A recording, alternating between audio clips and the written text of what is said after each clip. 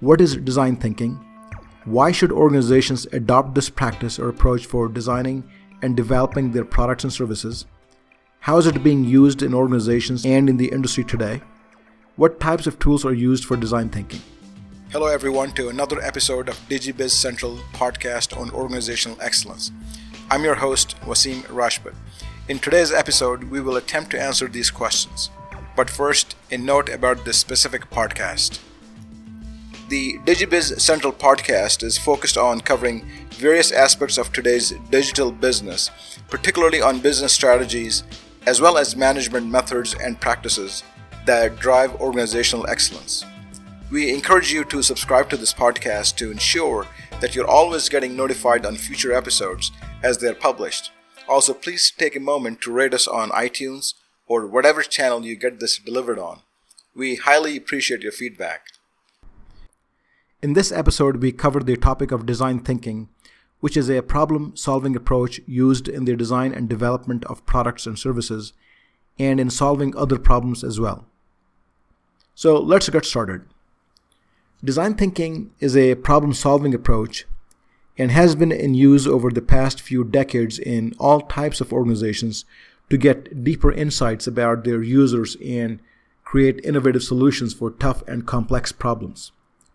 For example, we see most top-notch consulting organizations actively tout its use as part of their consulting engagements to deliver solutions for their clients using design thinking approach. And most product design organizations today use various types of design thinking methods to design and develop their products and services. Accordingly, the need for design thinking skills has skyrocketed as well. For example, just typing the phrase design thinking in LinkedIn or any other career website will reveal tens of thousands of jobs where design thinking is required as a qualification for the job.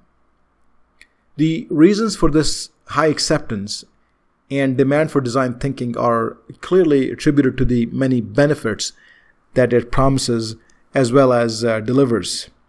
For example, in one of the Forrester research studies commissioned by IBM last year, they found that using design thinking, organizations slashed the time required for initial design by 75%.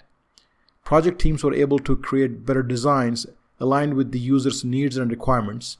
Organizations experienced reduction of development and testing time by 33%, and teams were able to cut design defects in half. Overall, these benefits helped in the increase of revenues and resulted in higher customer satisfaction. So why design thinking, and what's its significance? To set some context, let's remind ourselves that in today's digital world and digital economy, organizations are making numerous investments to build the best possible digital experiences for their customers. Everyone knows the importance of delivering the best products and services to transform their customer experiences. Whether they are building apps, websites, or other digital or even non-digital products and services, the focus is on providing the best experience to the users to allow them to engage more with an organization and its products and services. This higher engagement then drives their audiences to higher conversions and customer retention. From that standpoint, design thinking is just the right approach, as it allows one to focus on the human element rather than just the technology. We see many making this mistake even today, where people get enamored by digital technologies and end up developing their products and services by not giving the human element the attention that it needs. Design thinking allows us to refocus on that human element because at the end, that's what can drive a product or service's acceptance. So we can say that design thinking is one of those methods and approaches that provides the opportunity to deliver those superb, delightful, and high-quality user and customer experiences to our users and customers by combining their deeper unmet needs with digital technologies as well as the enterprise process and goals. This then leads organizations to deliver differentiated products and services to its customers and other stakeholders and users. Now a little background on design thinking. The roots of this approach or methodology or process or whatever we want to call it date back to the 1950s, One of the first researchers who is known to have used the term design thinking was John Arnold from Stanford University, who coined this term in his paper titled Creative Engineering: Promoting Innovation by Thinking Differently. Since then, a number of researchers have advanced this idea. It was then in 1991 that David Kelley, also from Stanford, launched an organization to advocate the use of design thinking to solve business problems. This organization later became what is known today as IDEO. IDEO has developed a number of high-profile products. For example, it designed Apple's first computer mouse, many high-tech medical and industrial equipment, the 25-foot mechanical whale in the movie Free Willy, and numerous others. Today, IDEO is quite successful, and very recently it was ranked as one of the most innovative companies in the world by business leaders in a global survey by the Boston Consulting Group. Also, Fast Company ranks IDEO at number 10 on its list of the top 25 most innovative companies. The company has also won a number of awards, such as the Smithsonian Cooper Hewitt Award, National Design Museum's National Design Award for Product Design, and there are others. So this gives us a picture of IDEO and their success due to the use of their design thinking approach to solve their clients' business problems and challenges. If you're interested to get the original paper authored by John Arnold on creative engineering, I have included a number of resources, articles, ebooks, and other resources on design thinking on our website at corpexcellence.com/design thinking. That's one word. So now let's dig a bit deeper into what is design thinking, its advantages, and the types of problems that it's used for in organizations. And let's start by reviewing a formal definition of design thinking. I'll use the definition of Tim Brown, who is the CEO of IDEO. He defines this term as follows: design thinking is a human-centered approach to innovation that draws from their designer's toolkit to integrate the needs of people, the possibilities of technology, and the requirements for business success. So, as an example, assume that one is trying to build a system for its users within an organization. In a traditional approach, one would compile a list of those user requirements and pain points at a higher level. But the idea here is that unless we get engaged with the users at a deeper level, we may not be able to get the real insights and a more complete picture that may be at the root of their unmet needs. So it's not until we engage with the users more deeply in an attempt to get a deeper understanding of their environment, their practices, etc., that we would start to surface the real challenges and issues related to their work, and it's only then we will start to surface real insights about their work that can then lead us to devise real solutions. If we think about it, it's not about the features and functions that count at the end, but rather striving to meet the user's needs and their overall satisfaction. The industry has been bogged down for too long in incorporating new features and functions in their products and services, but neglecting whether they all translate to true user needs and whether there are needs which remain unmet. Design thinking is now being used in the design of all types of products and services. So, for example, it is being used in how banking services are delivered to customers. Organizations are also using such approaches to streamline an organization's processes and in their delivery of IT applications and systems. Most organizations are using this approach in the design of websites, apps, and other digital products and services.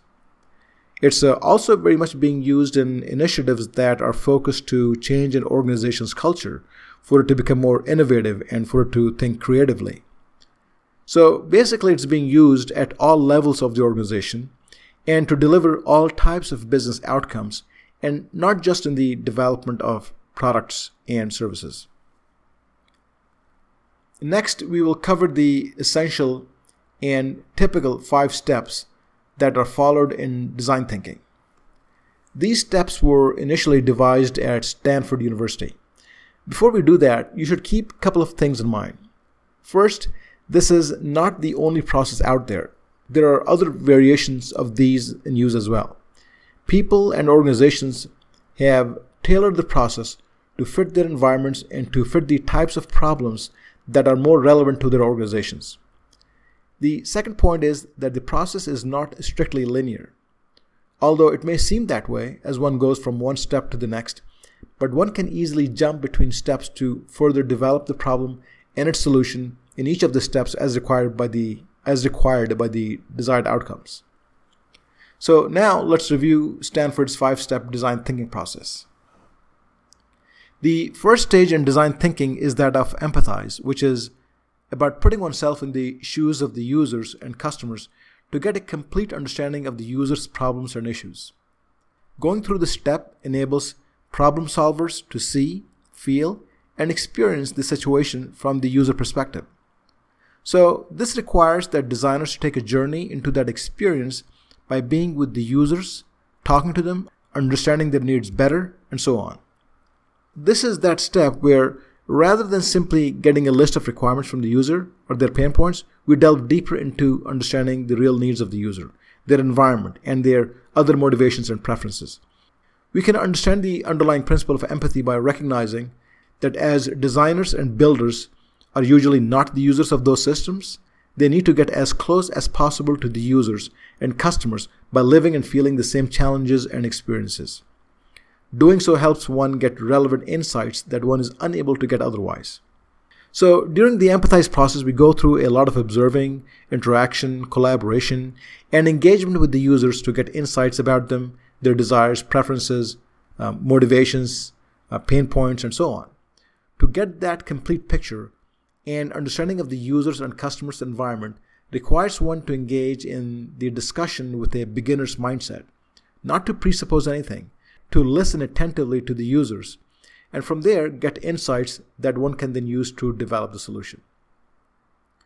One of the popular examples that is cited in this regard is when a team at Stanford decided to solve an infant mortality problem where infants in underdeveloped countries were dying because of hypothermia. So to understand the problem better, they felt it was important for them to experience the conditions and problems faced by those who had experienced this.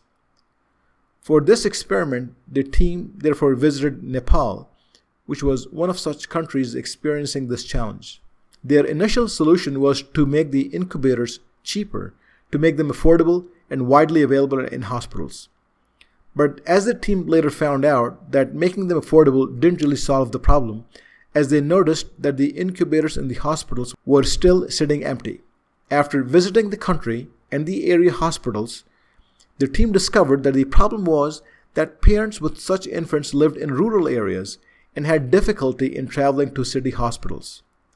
So this shifted the focus from making incubators cheaper to making them portable instead, so they could be made easily accessible to the people who needed it in those locations where it was difficult for them to get to a hospital. There were other features built into the product after reviewing locals and others who had more insights to the problems. All these insights eventually led them to design a product which was more readily accepted by people and ended up saving many lives. So by factoring empathy in the equation and by speaking to hospital staff, villagers, and people who had lost children and others, enabled the designers to get additional and relevant insights. That's the power of empathy.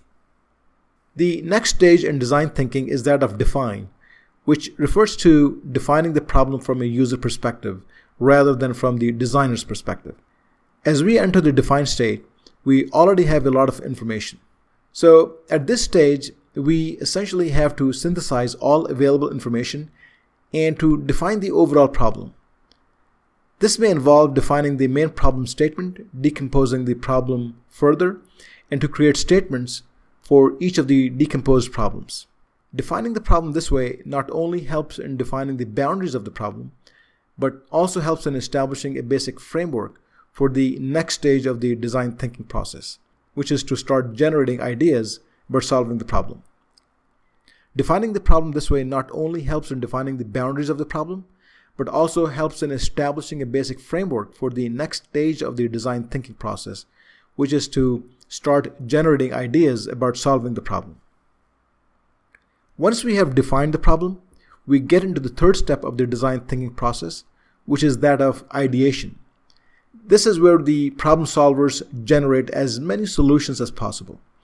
In doing so, they engage in what is referred to as divergent thinking, which essentially means to get creative and expand and diverge to generate as many ideas as possible. There are many ways to generate ideas, but one of the more popular ones, and one that's still very much in use today, is that of brainstorming. The brainstorming session doesn't get into the details of each idea, but rather stays at a high level. Once enough ideas are generated, then they are clustered, and the team then converges onto a few ideas. These ideas are then taken forward for prototyping and testing. The next stage in the design thinking framework is that of prototyping, where we take the key ideas that we generated in the ideate stage and then reflecting those ideas in some type of a prototype. Having a prototype allows multiple types of users and stakeholders to get aligned on the idea before the organization moves forward on the idea and decides to invest more to take the idea to a full-fledged product or service.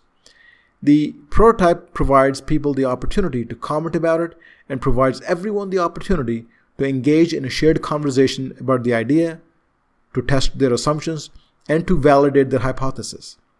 By having a conversation around a prototype also sometimes results in more and better ideas. The final step of the design thinking exercise is to test the prototype. This provides problem solvers the opportunity to get more insights about the solution, which can help in redefining the problem, learning more about the users, and even in the generation of new ideas. Again, after having looked at all these 5 stages, let's remind ourselves that this is a general process, and everyone who adopts design thinking tailors this depending on their business situation, the product and service that they are trying to design and build, or the problem that they're trying to resolve. Also, after having reviewed this 5-step process, one observes that this approach brings together a number of techniques and approaches that have been used successfully in the past. These include, but are not limited to correctly defining the problem, aligning all users and stakeholders on the problem, getting to the root of the user's needs, pain points, idea generation, prototyping, testing, and so on. So design thinking has brought them together to apply them more effectively in order to solve various problems. Now, let's review some of the tools and techniques that are used in design thinking. As this is an overview episode of Design Thinking Principles, I'll cover a high-level view of the various types of tools and techniques that one may use to help through the various stages of design thinking.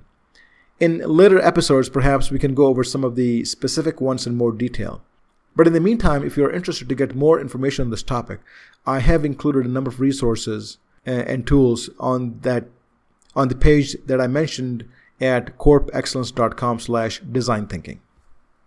So when we talk about tools in the design thinking context, these are those tools that can help us through the 5 design thinking stages that we just covered a little earlier, which were empathizing, defining, ideating, prototyping, and testing.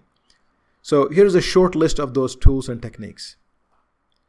One of the tools used in the design thinking process is called empathy maps. This tool allows one to profile customer segments and to document everything about them to better understand their world, including their pain points, requirements, use cases, etc. This is done by recording information about the user into 4 quadrants. These 4 quadrants record information about what the user said, what they did, what they thought, and finally what they felt. Having this information can help in the creation of a more detailed persona of the user or user groups. The information collected in empathy maps can then help in identifying and synthesizing the needs of the users, and also leads to insights that can help in generating the right ideas.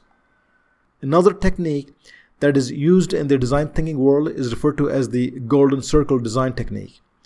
This technique or tool can help one brainstorm through questions arranged on a number of circles, arranged from a smaller circle to a larger circle, moving outward, with each circle covering the why, how, and what of the problem. And based on that, one can then better define the problem scope and the underlying story behind the problem. Another technique that's used popularly has to do with the creation of customer journey maps.